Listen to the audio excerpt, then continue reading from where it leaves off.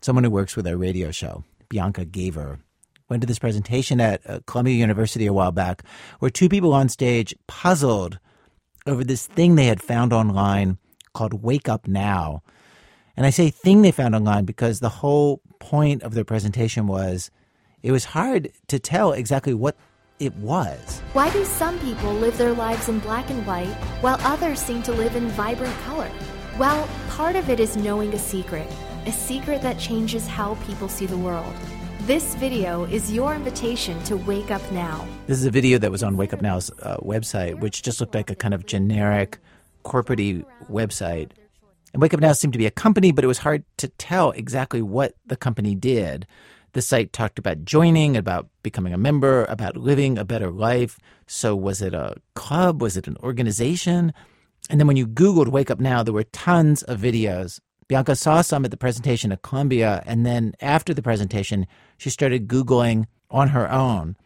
And then she sucked one of our producers, Brian Reed, into the vortex with her. Here's one of the videos they found. Hey, we're here in Cancun with the greatest team in the world, Wake Up Now. You should have been here. All the leaders are here. We're having fun. Beautiful island. This is a video of a bunch of young people hanging out on the beach. You can see jet skis in the ocean. In the video, they refer to this as a leadership summit.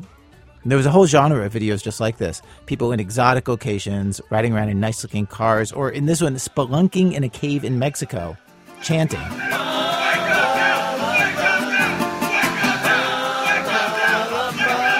That is, of course, Wake Up Now with La Bamba. And then there were a lot of videos with the word scam in the title, like Wake Up Now is a scam for real exposed truth.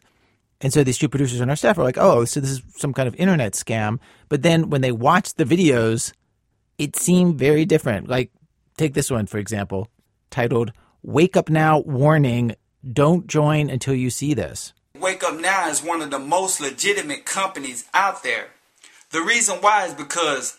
So, Wake Up Now warning, don't join till you see this is actually not a warning at all, but entirely about how great Wake Up Now is. And in fact, there were so many videos like this. A video called 5 Reasons Not to Join Wake Up Now offered not a single reason why not to join Wake Up Now, but instead went on to describe what a super awesome company it is.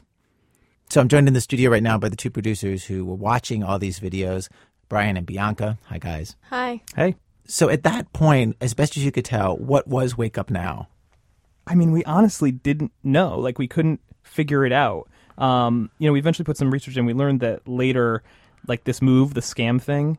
You mean labeling videos such and such as a scam? Yeah, exactly that. Like, and then having it not actually talk about it being a scam. So that's a move, I guess, that like some people who are involved with certain companies or selling certain products will do. Like, that's a thing, I guess.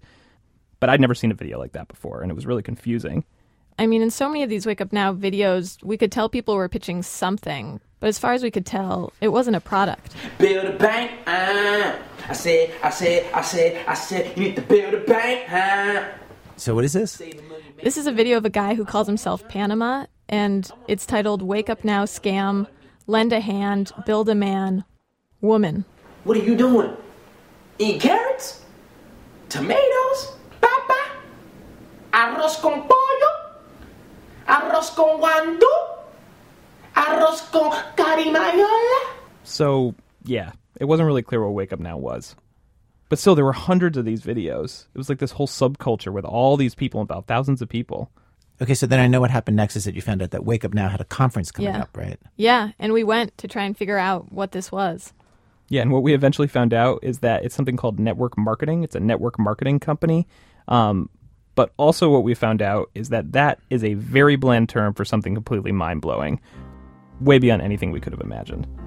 Well, today on our radio program, Wake Up Now. If nothing else, I have to say that is a completely genius name for a company. It promises so much, so efficiently, that you'll open your eyes, your life will be totally different, totally better.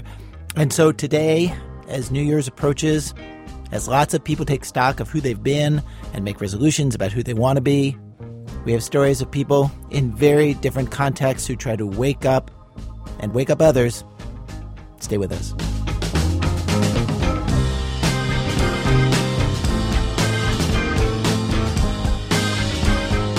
Taekwon, Something's happening here, and you don't know what it is. So, Brian and Bianca headed to Wake Up Now's conference in New York City at a hotel in Times Square to try to figure out what this was. Here they are, Brian and Bianca.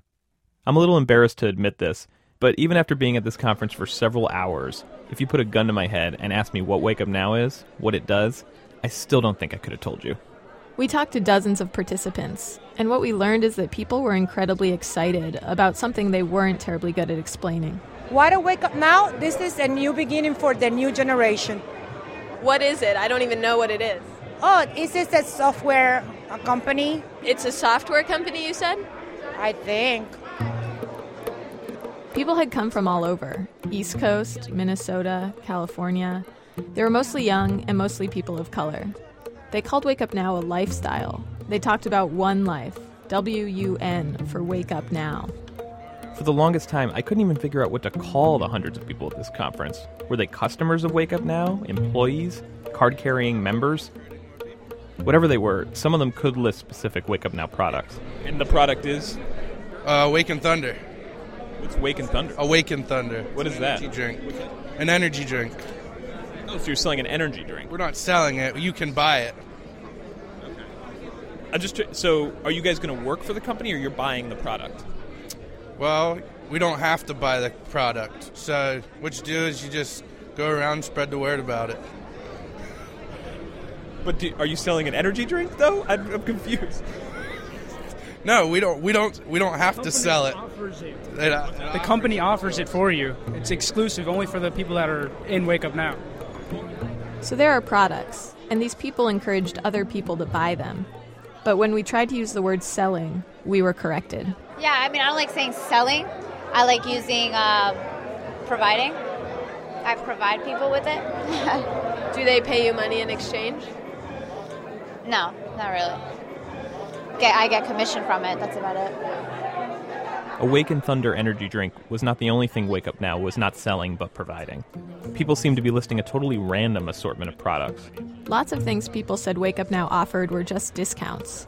Off their AT&T phone bills, purchases at Office Depot, on groceries. We have the Shivani's. What are those? They're like lotion skin products. And then we have the coffee. We have cyber protection. Have you ever wanted to learn another language? Well, we have a program that has 80 languages, similar to Rosetta Stone. There's a vacation club. For example, I'm going to Florida. Hotels usually $1,100. I'm going to pay $290 for the whole week, a condo. There's tax software. Most people can increase their tax deduction by $3,000 to $6,000 per year just by using the tax bot alone. But in this sea of hard-to-understand information and unrelated products, one thing everyone seemed to agree on. Wake Up Now had a mission. Wake Up Now actually is a financial wellness company showing people how to save, manage, and make money. In fact, so many people recited this mission so precisely, it was actually a bit weird. People save money, manage money, and make money. Save money, make money, and manage your money. Save, manage, and make money. Save money, manage money, and make more money. Save, manage, and make money at the same time. It took us all day, and honestly, quite a bit more research afterwards, including signing up ourselves, which was really complicated, to piece together how Wake Up Now works. Like I said earlier, they're a network marketing company. And if you haven't heard that term, you've probably heard of Amway or Herbalife or Nu Skin, companies where you sell things to people you know. That's network marketing. When you join Wake Up Now, you get access to a place on their website called The Hub, which is where you can purchase many of the products and services we heard about. You can join for free, but you're encouraged to sign up on a plan where you pay between $80 and $150 a month. You pay more money, you get more stuff, like the financial management and tax software. So that's the saving money and managing money part of Wake Up Now. As for the making money part, you can make money by recruiting other people to join Wake Up Now. They buy stuff, you can earn commission. They recruit people, you make money off that too. A chain forms below you. That's the network in network marketing. Get 3 people to join, you get $100. If each of them gets 3 people to join, that's when the real money kicks in, about $600 a month. There are other ways to earn that money, but that's the one we saw them push. I know, this may sound like a pyramid scheme. Whether it is one, though, would have to be decided by the courts. We called the Federal Trade Commission, and a spokesman said figuring out if a network marketing company is a pyramid scheme is very difficult and takes a long investigation.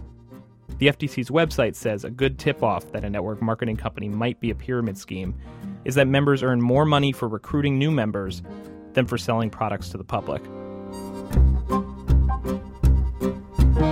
Wake Up Now's chief marketing officer told us that 100% of the company's profits come from product sales. But when you pay a monthly fee to join, they consider that a product. He said Wake Up Now is absolutely not a pyramid scheme. For now, though, Wake Up Now members are charging forth, recruiting more and more people into the company, and apparently getting paid a boatload to do it. Boom, boom, boom. Just watch. Probably $500K a month walk by you. This guy's pointing at a group of otherwise ordinary-looking people. He's talking about all their salaries added together. $500K a month? $500K a month just walk by you, under 25 years old. This company is making history, actually. This company is creating the largest amount of under 30-year-old six-figure earners that I've ever seen. Look, six-figure earner. People loved pointing out all the Wake Up Now magnates among us. In our first few minutes at the conference, I saw this big bearded man. Someone else called him, quote, a freaking duck hunter guy, which seemed like an apt description. People lined up to take pictures with him. Someone nearby told me why. My boy right here is making $114,000 a month right now. $114,000. $114,000? $114,000 a month. His name? Seymour Green. That's Seemore Green. Seymour's the top earner in Wake Up Now. He's been doing it a year. He's 25. Everybody knew who he was and how much he allegedly made. Later in the day, Wake Up Now gave Seymour Green an award for being number one. Seymour!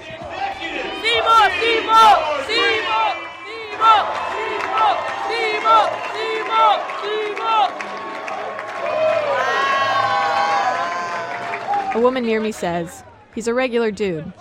He's wearing a t-shirt. You would never know. You would never know. Never know, right? Another thing we encountered at the conference was a repulsion to something so unsavory, so unseemly, that Wake Up Now's MC for the day couldn't even bear to speak the word aloud. So he spelled it out instead. There are so many people at a JOB that are bored, there's no reason to be just another one of them. J-O-B.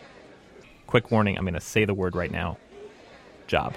When you go into a store and you run into an employee with a JOB and you can see it in their face, there's no energy because they're not invested in what they're doing. It's not their business.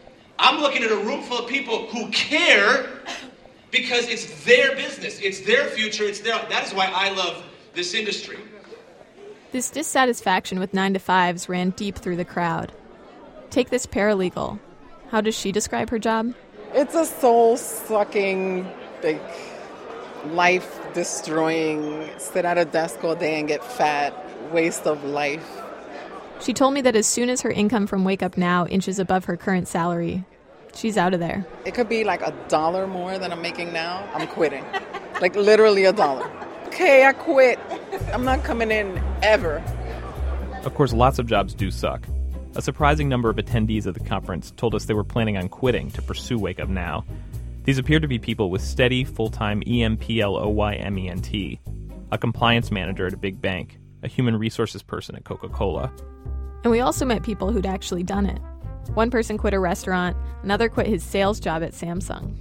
Plus, there was this guy. Antonio, Unemployable Johnson. He quit his job 2 years ago. Now he has a motto. Friends don't let friends get jobs. It's clear why lots of people would want to leave their current lousy jobs. What's not so clear is why they choose to leave them for Wake Up Now. When you look at the Wake Up Now compensation plan, which we did later, it actually says in there how many members are making a small profit. 4%. That's it. And those 4% are not making a living, just an average of about $600 a month. The number of people making anything close to resembling a living is about 1%. Those are the company's numbers. If they're accurate, presumably 95% of the people chanting in this conference room weren't making any profit whatsoever. Wake up now! Wake up now! Wake up now! Wake up now! Wake up now! Wake up now! was the beginning of the main event, what was billed as a business presentation that stretched on for nearly 5 hours, with more than a dozen speakers. A lot of it was about how to recruit people into Wake Up Now. I should say, officially the company doesn't use the word recruit, but there's no other way to describe what we saw. It was about recruiting. Like this advice from a guy named Rob McFadden. He said that on the day you launch your Wake Up Now business, you set up a conference call at 10 a.m. You invite everybody you know to be on that call. On that call, all you tell them is, I'm launching. We're going nuts. I can't even tell you what we're doing. I have a call scheduled at noon. Who's going to be on it? The next step was to get each person on the 10 a.m. call to bring 10 more people with them to the noon call, and then to do the exact same thing over again for a 2 o'clock call, all with no mention of what the business actually is. After all, people care more about how you say something than anything you ever say. The fact that they called this event a business presentation was strange, because there was so little actual business discussed. So much of it was just motivational speeches. And you being here today, I got to give you props because you get it. You get it. You're changing lives. You're starting a movement. You don't got a dream, you don't have a roadmap. You don't have a roadmap, you ain't taking a trip. See, what is it that drives you? Is it feeding starving kids? Is it making a difference in this world? I saw a vision to help people. I saw a vision to change the world. You have the ability to speak life or death into people. Wake Up Now is speaking life. This was the aspect of the conference that we really struggled to make sense of. The contrast between this vision of Wake Up Now changing the world, speaking life into people, and the reality of what it seemed like Wake Up Now was actually doing, which is selling energy drinks and giving people discounts on random stuff. Now, product announcements, guys, it wouldn't be complete. This crystallized during the single most confusing moment of the conference, the big announcement they made in between inspirational speeches. The company's marketing director, Jordan Harris, took the stage. Nobody else outside this room knows anything about what we're about to talk about. And what he went on to talk about was coupons. Wake Up Now members have access to coupons that they can print out and use to get money off at local businesses. How many of you guys have smartphones? Okay, pull out your smartphones real quick. How cool would it be if instead of having to print the coupon, you just showed your smartphone? Right? It's awesome. So guys, we're excited. Today we're announcing our new iPhone and Android app that's going to let you do just that.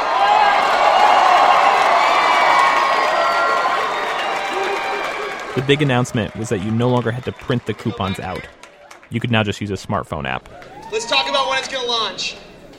Okay, it's going to be available 2 weeks. What do you think? I think we can do better. Let's just do it today. That's right.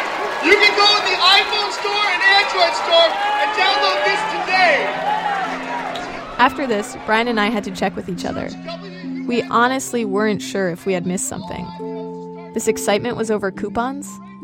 The MC couldn't even move on with the presentation after this because everyone was so overwhelmed. Wow.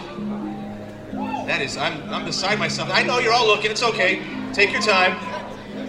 Wow. All right. We're all catching our breath. It's okay. Yeah, day might as well be over for some of you.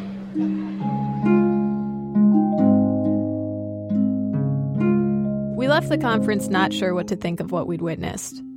But the fact that people were talking about quitting their jobs to do Wake Up Now, when the chances of making any kind of living were so low, that seemed alarming. And to our surprise, when we interviewed Wake Up Now's chief marketing officer, Jordan Harris, the guy who made the coupon announcement, he said that isn't meant to be the company's message. They don't want everyone quitting their jobs. There's an element of any live event like we have where sometimes people get up there and they get excited and, you know, you there's things that you would rather have them not say. Our standard advice for people, you should be replacing your income for at least 3 to 4 months consistently through Wake Up Now before you consider it. So on Wake Up Now's income disclosure statement, it says that 4% of members make a profit. Do you think most people who are doing Wake Up Now as a business know that number? I think no question that is so widely disseminated. You can go pull. You guys did I don't think you mentioned it aloud at the conference. Yeah, we don't mention it aloud, but it's like it is. Why not? On our website on every. in a conference when you're out there talking to them, it didn't come up. We're at a conference. We're trying to have high energy. We're there to have a lot of fun. That's not something that is pitched from stage, but we make sure that everybody is aware of it. I don't know if you saw on to stage left, there was an income disclosure statement on the wall. It was in the booklet that everybody got. So everybody left with that income disclosure statement in their hand. We don't want people joining with the idea that, hey, you promised me if I joined I would make this amount. That's not what we care about. We care about changing your financial situation from the products, and if you'd like to supplement it by making money, you have an opportunity. We told Jordan this wasn't the measured message we left the conference with. Instead, in a room where less than 1% was making any real money from Wake Up Now, we heard speakers spinning a fantasy of enormous wealth. Infinity pools, trips to Cancun. One speaker had the crowd shout out their favorite fancy cars, Maseratis and Porsches. Jordan understood why we got this impression, but he says that's not what Wake Up Now is really about. He says their company was built around the idea of helping people make an extra $500 or $600 a month, and that they chose that number deliberately. Because, we look at the statistics and the majority of bankruptcies could avoid it if they had $500 more per month. And so really, if we can get a ton of people that are earning $500 to $600 a month, then for us, that's our sweet spot. We're not encouraging people to just walk away from their own personal income. We're just trying to be something in the middle that helps it be easier every single month. Right. But from being at the conference, it just does seem like the messages are not that. They're not, we want to help you live an easier life every month with supplemental income and financial management. The message is much more like your life is unsatisfactory. You are a slave to some job. You don't have your own freedom. And this is the answer to that. The reality of the message I think people are getting is not what you just said. And does that concern you? We want to unify the message from corporate. Like I said, I think you guys caught us right in the spike of our growth where there were so many people that were involved in Wake Up Now that we didn't necessarily have as good as communication from corporate as we could have. But we're a different company than we were 8 months ago. The conference we went to was in April.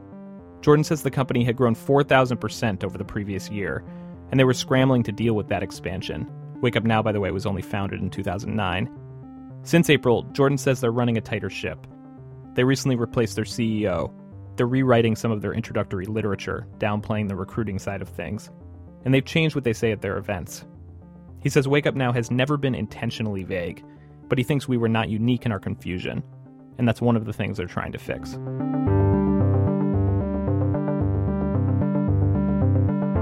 A couple weeks ago, we talked to a guy who studies companies like Wake Up Now, Amway and Herbalife and other network marketing companies.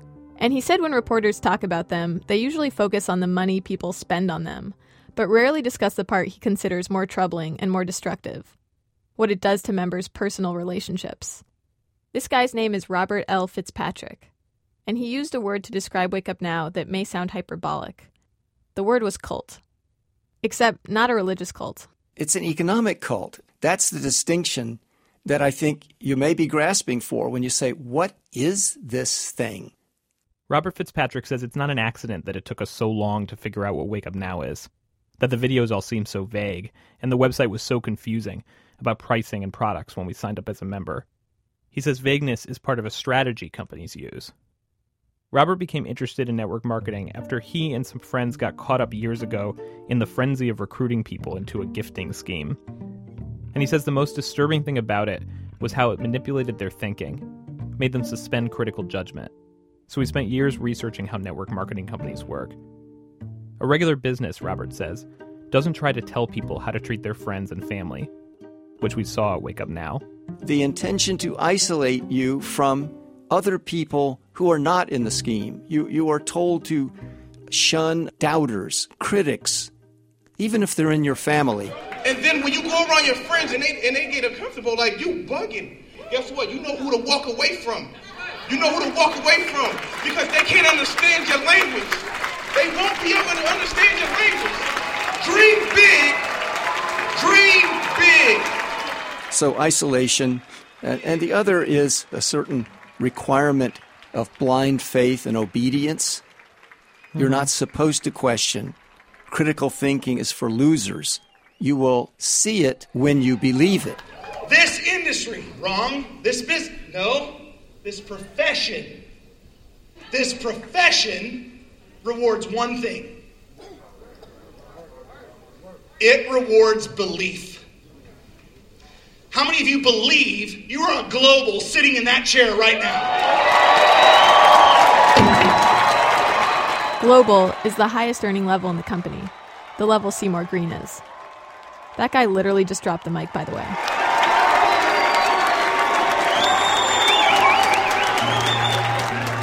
We asked Wake Up Now's chief marketing officer, Jordan Harris, if the company is a cult. And no surprise here, he says that's an unfair characterization. He says he interprets those moments from the conference differently than Robert Fitzpatrick does. Wake Up Now is not trying to isolate members from their family, he says. But if someone's being negative about your work, he thinks it is good advice not to hang around them. And what's wrong with believing in what you do? Look, if you're going to do anything, you better believe that you can do it before you start. I think that is a universal truth. But to portray it as the only way to be successful is to believe hard enough, I would much rather have him preface that with that it is not enough to succeed. You've got to have the hard work and you've got to have the talent to be successful.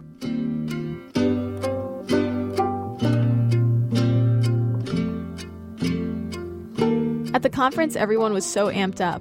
It was hard to get a sense of what it was really like to do Wake Up Now, day in and day out. So we found someone who'd gone all in on Wake Up Now, who'd quit his job to dedicate himself to it. A guy with a wife and 3 young kids, who recently stopped working in the kitchen of a really nice restaurant to do Wake Up Now.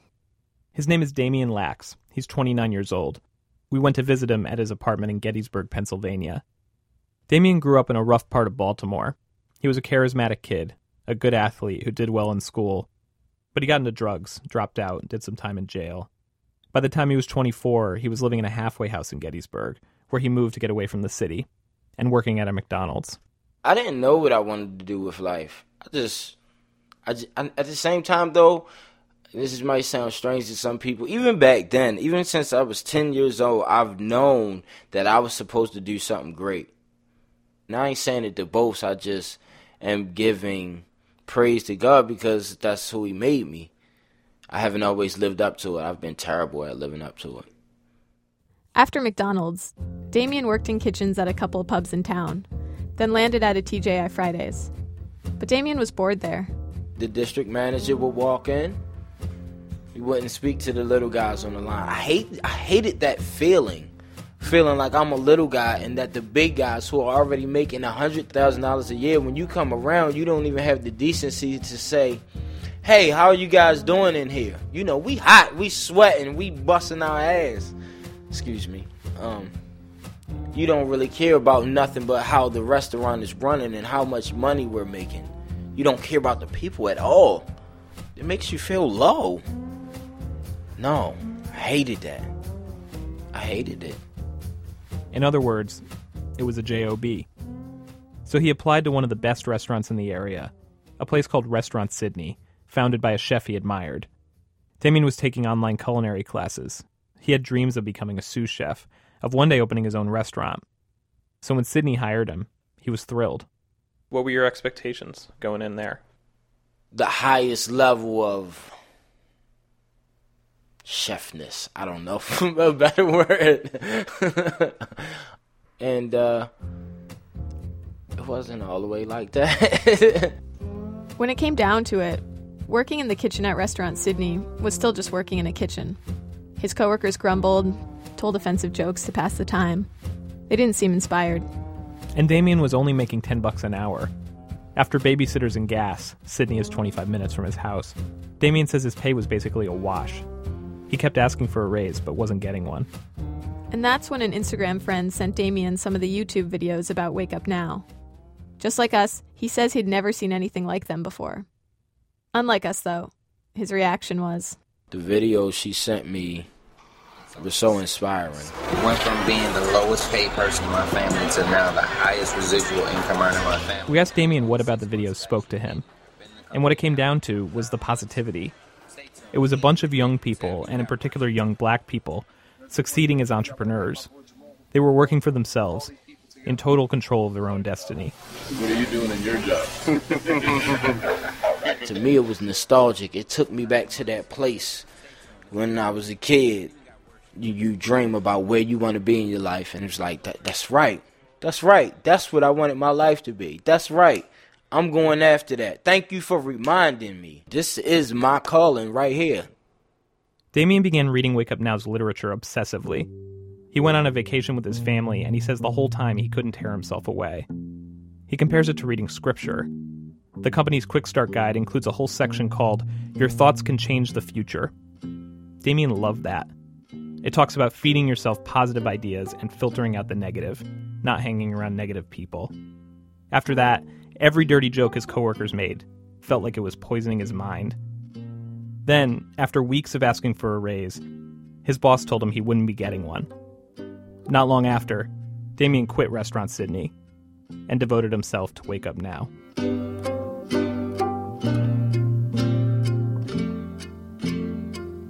When we visited Damien, he'd been doing Wake Up Now for 4 months. Here's what a typical workday looks like for him. He wakes up and helps get his 2 boys off to school, and once they're off, he usually dials into a 10 a.m. motivational group call. But most of the day, he watches his baby daughter. While she's napping, he spends a few hours poking around on the computer, watching YouTube videos about how to present Wake Up Now to people, and then just kind of being on Facebook. If he starts to feel down, he'll watch an uplifting video. Early on, he tried calling every contact in his phone to tell them about Wake Up Now. That yielded exactly 1 Wake Up Now recruit. My mom. His mom. After 4 months, she's still the only recruit he has, which means he's not making any income. And in fact, he's paying $100 a month to be part of Wake Up Now. What are you going to do if another 4 months go by and you still haven't gotten anyone and aren't making any money, and you're spending money to be in it?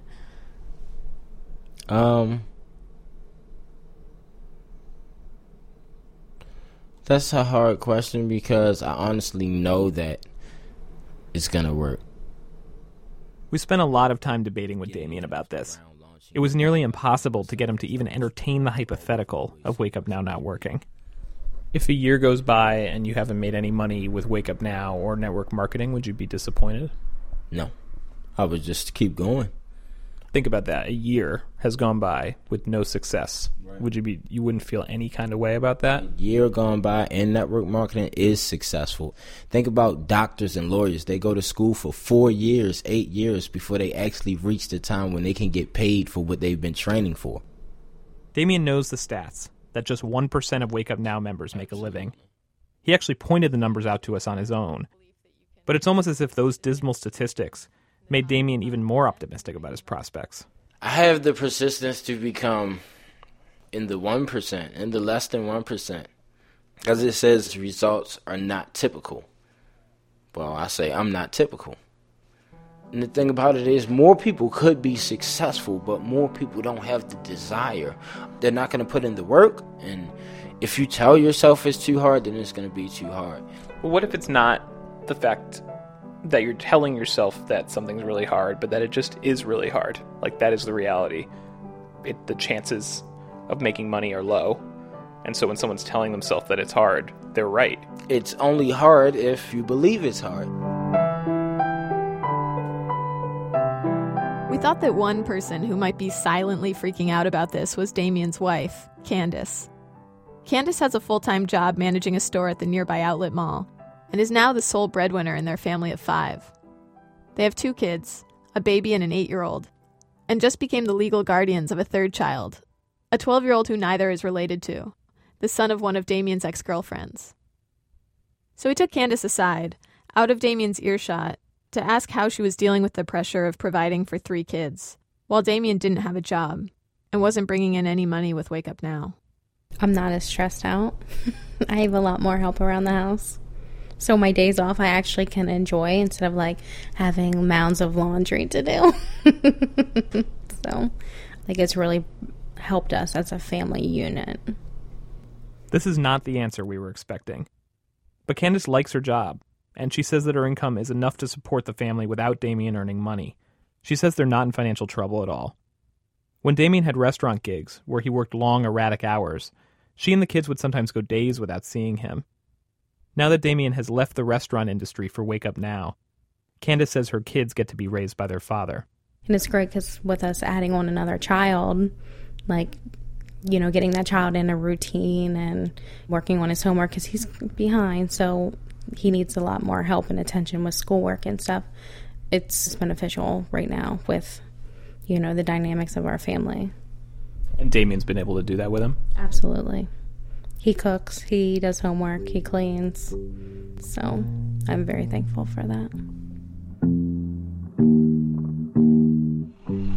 Yeah. Hi. It's 3:30 in the afternoon on a Thursday, and Damien's greeting his boys, Damien Jr. and Leonte, as they get off the school bus.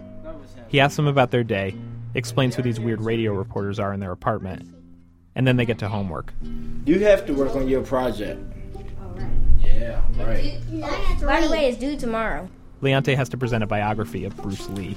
I thought he was Chinese. I thought so too, Pooch. Maybe I don't know what's going on. Let's find out. He's Chinese and half German.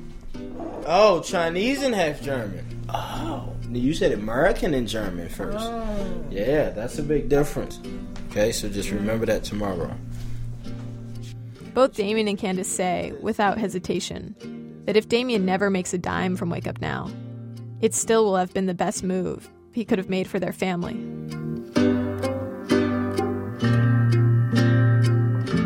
Bianca Gaver and Brian Reed. A few weeks after they visited Damien, he decided to put Wake Up Now on pause. He is no longer a member. He says he's not paying money every month. He wanted to make some money for the holidays, went back to work at TGI Fridays, where he's now a waiter, which he says he likes a lot more than working in the kitchen. Coming up, a rich guy tries to wake up other rich guys about the issue of how rich certain rich guys are getting. That's in a minute from Chicago Public Radio, when our program continues. This is American Life from Ira Glass. Each week on our program, of course, we choose a theme. Today, with people making resolutions for how this new year will be different from the previous one, our show is Wake Up Now. I hope you notice how classy we're keeping it here on the show by not inserting alarm clock sound every time I say those words. Wake Up Now. Stories of people trying to wake themselves up or wake up others. We've arrived at Act 2 of our program. Act 2, board games. So there's this thing that comes up in the news pretty regularly, CEO pay. When it comes up, rarely is it good for the CEOs. Usually the point is that CEOs are overpaid, something needs to be done. If you figure that most people work 40 or 50 years in their work lives, it would take a typical worker 4 or 5 lifetimes to earn what the CEOs of large companies earn in a single year. So you hear statistics like that in these stories, but what you almost never hear is anybody actually trying to cut the pay of a CEO. Well, David Kestenbaum and Jacob Goldstein of NPR's Planet Money found a guy who tried to wake people up to the fact that the CEO of one small company seemed to be making way too much money. It takes an unusual person to wage a war against the CEO and his pay. The odds of success are just so low. And Tim Stabos was definitely an outsider. He lived in a small town, LaPorte, Indiana, in a small house. We went to visit. In the dining room, there's a broken Dungeons & Dragons pinball machine. Tim tried to fix it. Here it is, yeah, it's sad. I made a boo-boo when I fried out the displays. It was just a disaster. When Tim got out of college, he got a government job and tried his hand at the stock market on the side. He used a computer to pick out stocks he thought were undervalued. He still has that computer. And just so you have the right image in your head, this is the kind of computer you'd find sitting out on the sidewalk. It's got a floppy disk drive. When you turn it on, it just goes beep. That's the dot matrix printer. Over the years, Tim did well in the stock market. Really well. Well enough that he was never going to have to work a regular job again. Sometime in the mid-'90s, Tim came across this one company. He'd end up investing hundreds of thousands of dollars in its stock. It was a small company based on Long Island called P&F Industries. It made pneumatic tools. You could actually buy them at Home Depot. Have you ever used one of the tools? I don't believe so, no. Tim just liked the company's numbers. It was a small company where you could understand everything about it. P&F seemed like a good deal. But over the years, something began to gnaw at him. The salary of the CEO, Richard Horowitz. Roughly $1.5 million a year total compensation. Is that a lot? $1.5 million is outrageous and outlandish.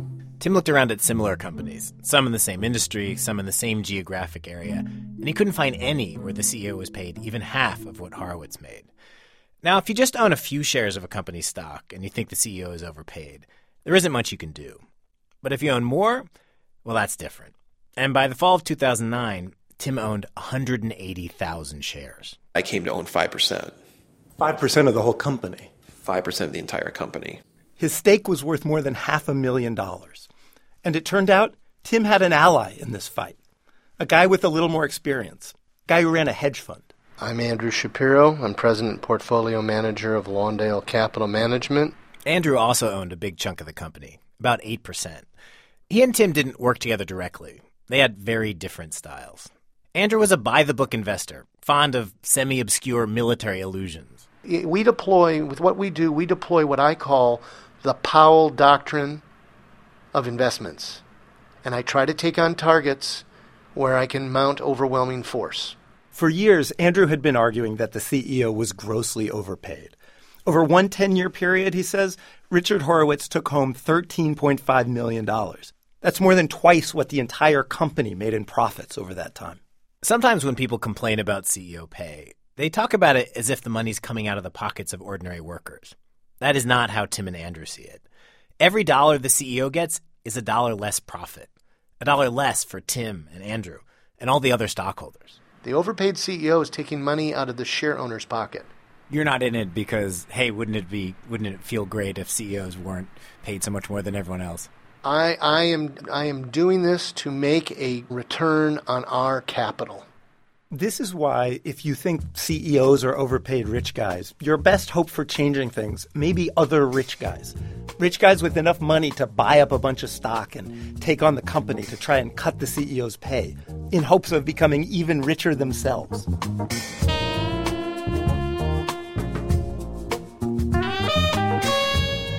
We, of course, wanted to know what the CEO, Richard Horowitz, had to say about all this. We tried to get him. We had a bunch of talks with the company's lawyer. In the end, Horowitz declined to be interviewed. But because this is a public company, there are plenty of recordings of him. Public companies have what are called quarterly earnings calls for investors and really anyone who wants to listen. Good day, everyone. Thank you all for holding. Today's conference will begin with a presentation and then a question. The operator starts the call, and then here is the man himself, Richard Horowitz. Firstly, I'm pleased to report that the company's revenue from continuing operations were $14,164,000. I've listened to a lot of earnings calls like this over the years. Usually they are incredibly dull. Analysts from big banks asking super specific things about the company's balance sheet. But remember, P&F is a small company. And on some of these calls, there are only two people phoning in with questions. Two people who feel the CEO is grossly overpaid. Andrew and Tim.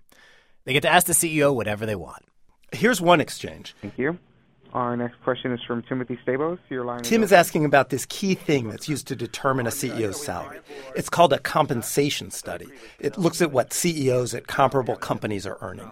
P&F Industries had hired an external firm to do one of these reports, and Tim wanted details. So we're still waiting on a report from that outside firm, right? I can't tell you. I don't know what the comp committee. I mean, I can't answer that question. I don't have the knowledge to answer that question. Okay. I'm not being evasive. I just don't know the answer, Tim. I'm sorry. Okay. Well, you know that there's a firm we've certainly announced that there's a firm that's doing an analysis, right? I don't know. Does anyone in that room know? Does the attorney for the company know? And Tim, I can't comment any further. And this is a Q2 conference call. Q2 means second quarter. We're talking about the results of Q2. Well, so please, Tim and Andrew, anybody else, please let's keep the comments to the Q2 count the numbers. Thank you. Well, that's fine, but executive salaries are relevant to the future profitability and whatnot. I can't comment any further, Tim. Any other questions about the Q2?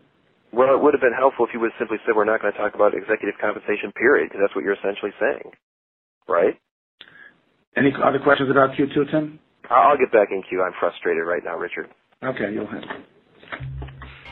Thank you. Our next question is from Andrew Shapiro. Your line is open. There are a lot of calls like this.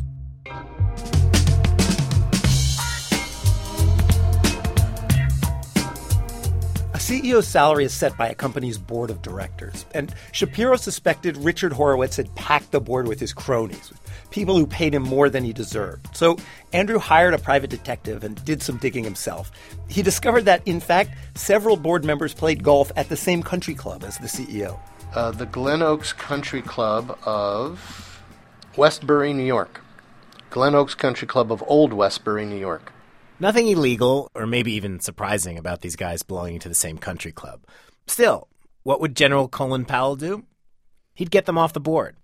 Andrew suggested several potential new board members, and Tim nominated himself. Getting new people on a board is tough. There's a vote, but in most cases, the existing board members get to decide who's on the ballot. It's as if members of Congress were the ones who decided who got to run for Congress. So Tim and Andrew went to the company's annual meeting to try to convince the board to put their candidates on the ballot. It was the first time Andrew Shapiro and Richard Horowitz, the CEO, had met in person. It actually was quite crowded. Every seat at the table was full, and there was the paid-for advisors standing around the periphery of the table outside, in the room, but along the wall. Where was the CEO? Oh, he's sitting directly across the table from me. Oh. It must be awkward. What's it like? Oh, it's not awkward or not. I go into these rooms with the distinct view that I am an owner of this business, and you, members of the board of directors, are my agents, and you work for me. You don't work for Mr. Horowitz. You don't work for management. Management works for you, the board, and the board, you work for me and all of the other shareholders. The board did not seem immediately swayed by this argument. And it's easy to imagine how this whole thing might feel on the other side. If you're, say, Richard Horowitz, the CEO, you've got two guys who have never even worked in the tool business telling you how they think the business that your father built up should be run, and how much you should be paid, and who should be on your board. For Tim Stabos, what had started out as a rational investment, something just based on numbers, had become emotional, had become something hard to let go of. At some point in this whole fight, Tim's letters to the company took on a different tone. He got rid of the lawyer who'd been vetting them. Some of the letters start to have words in all caps. Some start to feel weirdly intimate. One is addressed just to Richard and uses phrases like, "I was at the end of my rope," and "goodness knows I tried a different course." And then, in the summer of 2010, more than a decade after Tim first bought stock in P&F Industries, something finally went his way. There was a change on the board. The two guys who played golf at the same country club as the CEO stepped down from the committee that set the CEO's pay. Also, one of the people Andrew had recommended for the board got put on the ballot and elected. And a year and a half later, if you haven't noticed, this is an incredibly long process, it finally happened. The thing that almost never happens. The board of P&F did what Andrew and Tim wanted. They cut Richard Horowitz's base salary. By a lot. From $975,000 to $650,000. A cut of over $300,000. It actually made the news. At least a little corner of the news. An article in a publication called Institutional Investor. An expert in that article said it was the first time he'd ever seen shareholders get a board to cut the pay of a sitting CEO. Tim Stabos, of course, was elated about the pay cut. Well, it felt fantastic. It felt great. It felt like I had served to affect this change, that I was an agent of change. That feeling did not last. It turns out that new contract also made it easier for Richard Horowitz to get a bigger bonus. And in 2012, even though Horowitz's base pay had been cut, he actually ended up making more money than he had the previous year. And then, earlier this year, Richard Horowitz got a raise. The board boosted his base pay by $50,000. And they also raised the bonus percentages so he'd be able to earn even more on the bonus. The company only let us talk to one person on its side of things, but it was someone we definitely wanted to hear from. The board member that Andrew Shapiro had recommended. We met him one afternoon at a business club at the top of a tall building in Philadelphia. His name is Howard Brownstein, and he told us he thinks Richard Horowitz's pay is reasonable. Yeah, I would say to you that based on the work that the comp committee did as they reported it to us and as we listened to it, that the compensation is within the realm of reasonableness for our company and how it's doing and the money we make for the shareholders. We asked Brownstein about that compensation study that Tim asked about on the conference call, the study that compares Richard Horowitz's pay to the CEOs of other companies. And we read Brownstein this letter Tim wrote, asking the board to release details from the report. Ask is probably the wrong word. Tim writes, "I demand," in all caps. And then at the end, also in caps, "I have waited long enough. I am done waiting." Well, but Mr. Stables obviously has been able to find the caps lock key on his typewriter. Look, generally in my world, when somebody demands something, it's because they have a legal right to it. He may say he demands it, but the fact is he doesn't have a right to it. So what he really meant when he said I demand it is I really, really want it. I get it. It's okay. You can't have it. Next. He's one of the owners of the company, right? Sure he is, but the owners of the company only have the rights that they have, the rights the law gives them. It doesn't give them more than that. Since P&F wouldn't release that study, we asked a company that analyzes CEO compensation to take a look. The company is called Equilar. They do a lot of work for companies who are trying to figure out how much to pay their CEOs. Here is what Equilar found. Among roughly 200 companies of similar size, Richard Horowitz's pay ranked near the very top. In the top 7%, more than twice the average. Equilar also looked at a smaller group of companies that, like P&F, are in what's called the industrial goods sector. There were 13 companies in that group. The top-paid CEO was Richard Horowitz. In other words, according to the study, Richard Horowitz is one of the highest paid or the highest paid CEO for what he does.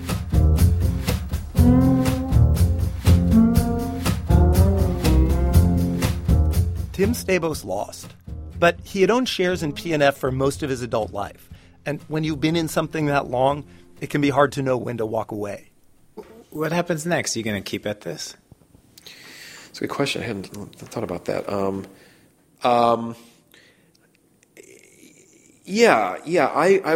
want the company to know that I'm not going anywhere. Do you ever think about giving up?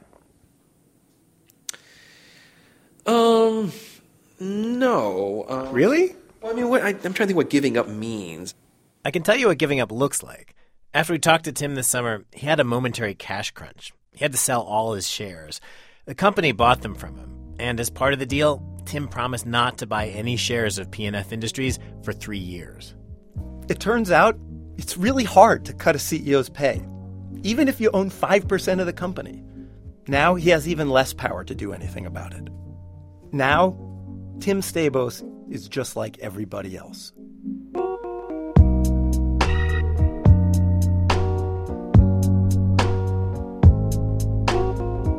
Jacob Goldstein and David Kestenbaum from the NPR podcast Planet Money, the very entertaining podcast about economics. Get it for free at npr.org/money or wherever you get your podcasts. Big boss man, don't you hear me when I call? Oh yeah, well you ain't so big, you just tall, that's all. Oh yeah. Act 3, Sleep No More. Okay, so to end today's program about waking up, let's leave the world of metaphor completely, okay? So we're not talking about waking up to a new way of seeing the world or waking up to the things you need to do to change your life or waking up other people to the issue of overpaid CEOs or whatever issue. I'm talking about just waking up pure and simple. That shouldn't be hard, right? You do it every day. Springfield, Oregon, Monday morning during finals week, 7:30. Morgan Peach, a grad student, hears the alarm that's supposed to wake him up, and he shuts it off. This happens again at 7:35, and again at 7:40. Once more at 7:45. You get the idea. 8:15, 8:25, finally 9 o'clock, his girlfriend Angela Evansy, who made this recording, steps in. It's time. It's time. It's time. Right. He doesn't get up. Besides an exam, he has 2 research papers to turn in and 55 exams and papers to grade. Angela sees him struggle every day with waking up, but she thought this week, for once, he would do it when the alarm sounds because he has so much to do. Tuesday, it goes off first at 7:30, then 7 more times, 7:40, 7:45, 8 o'clock, 8:05, 8:10, 8:15, 8:20. Wednesday, pretty much the same deal. At some point, Angela says to her sleeping boyfriend, "Have you set the alarm for 9 o'clock? Yes, I did. Can you afford to sleep in that late?" Certainly can. I'm wealthy in time, not in money. People can be surprisingly articulate when they're barely awake sometimes. Wednesday night, Morgan tells Angela that the next morning, Thursday, he actually is going to have to get up. The geography papers due at noon. Yeah, could you set the alarm for 7:30 tomorrow? I'd like to get up at 7:30 and work on my research papers and finish them. So, next morning. And now it's 8. The alarm went off and he reset it for 8:30. I really thought he was going to do it this morning. Sometime near 10 a.m., they finally have this conversation. It's time to get up. That's what you always say. And then, still lying in bed, he explains the whole thing perfectly. It would be impossible to say this better. It's almost as if the sleeping is that much sweeter. When you have to get up, or you think you have to get up, and then you don't.